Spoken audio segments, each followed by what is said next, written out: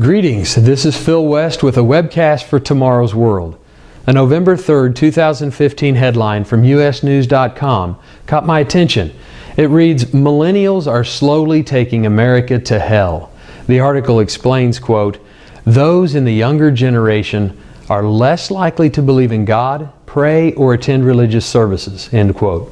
There have been a number of recent articles with the same basic premise and conclusions.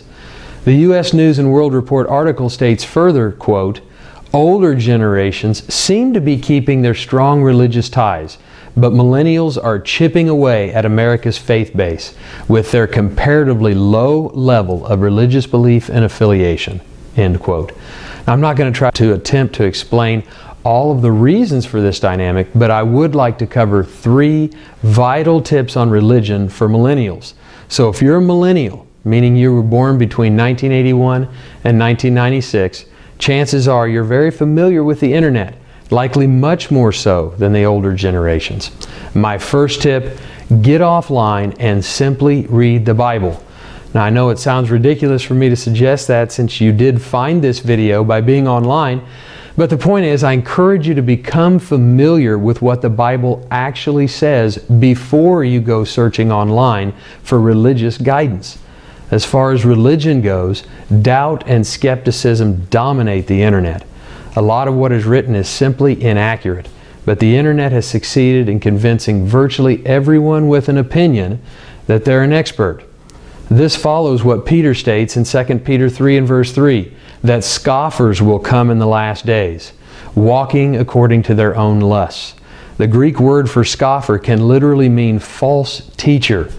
All those scoffers with the powerful and relatively new tool of the internet. So know what the Bible really says. Read it with an open mind and an open heart, seeking God for guidance. Tip number 2 is understand up front that true Christianity is not for the weak or naive. Jesus gives insight into why this is the case in Matthew 7 verses 13 and 14 when he states, "Enter by the narrow gate. For wide is the gate, and broad is the way that leads to destruction, and there are many who go in by it. Because narrow is the gate, and difficult is the way which leads to life, and there are few who find it." Most are simply following the crowd, the many, the majority, through the wide gate where there's a broad way, a way where many different ideas are accepted and followed, even though they often contradict simple biblical truth, and that way ultimately leads to destruction. But the way that leads to life, eternal life, is narrow. It's not all over the place, depending on our own human reasoning, but it abides by biblical principles and, yes, biblical commands.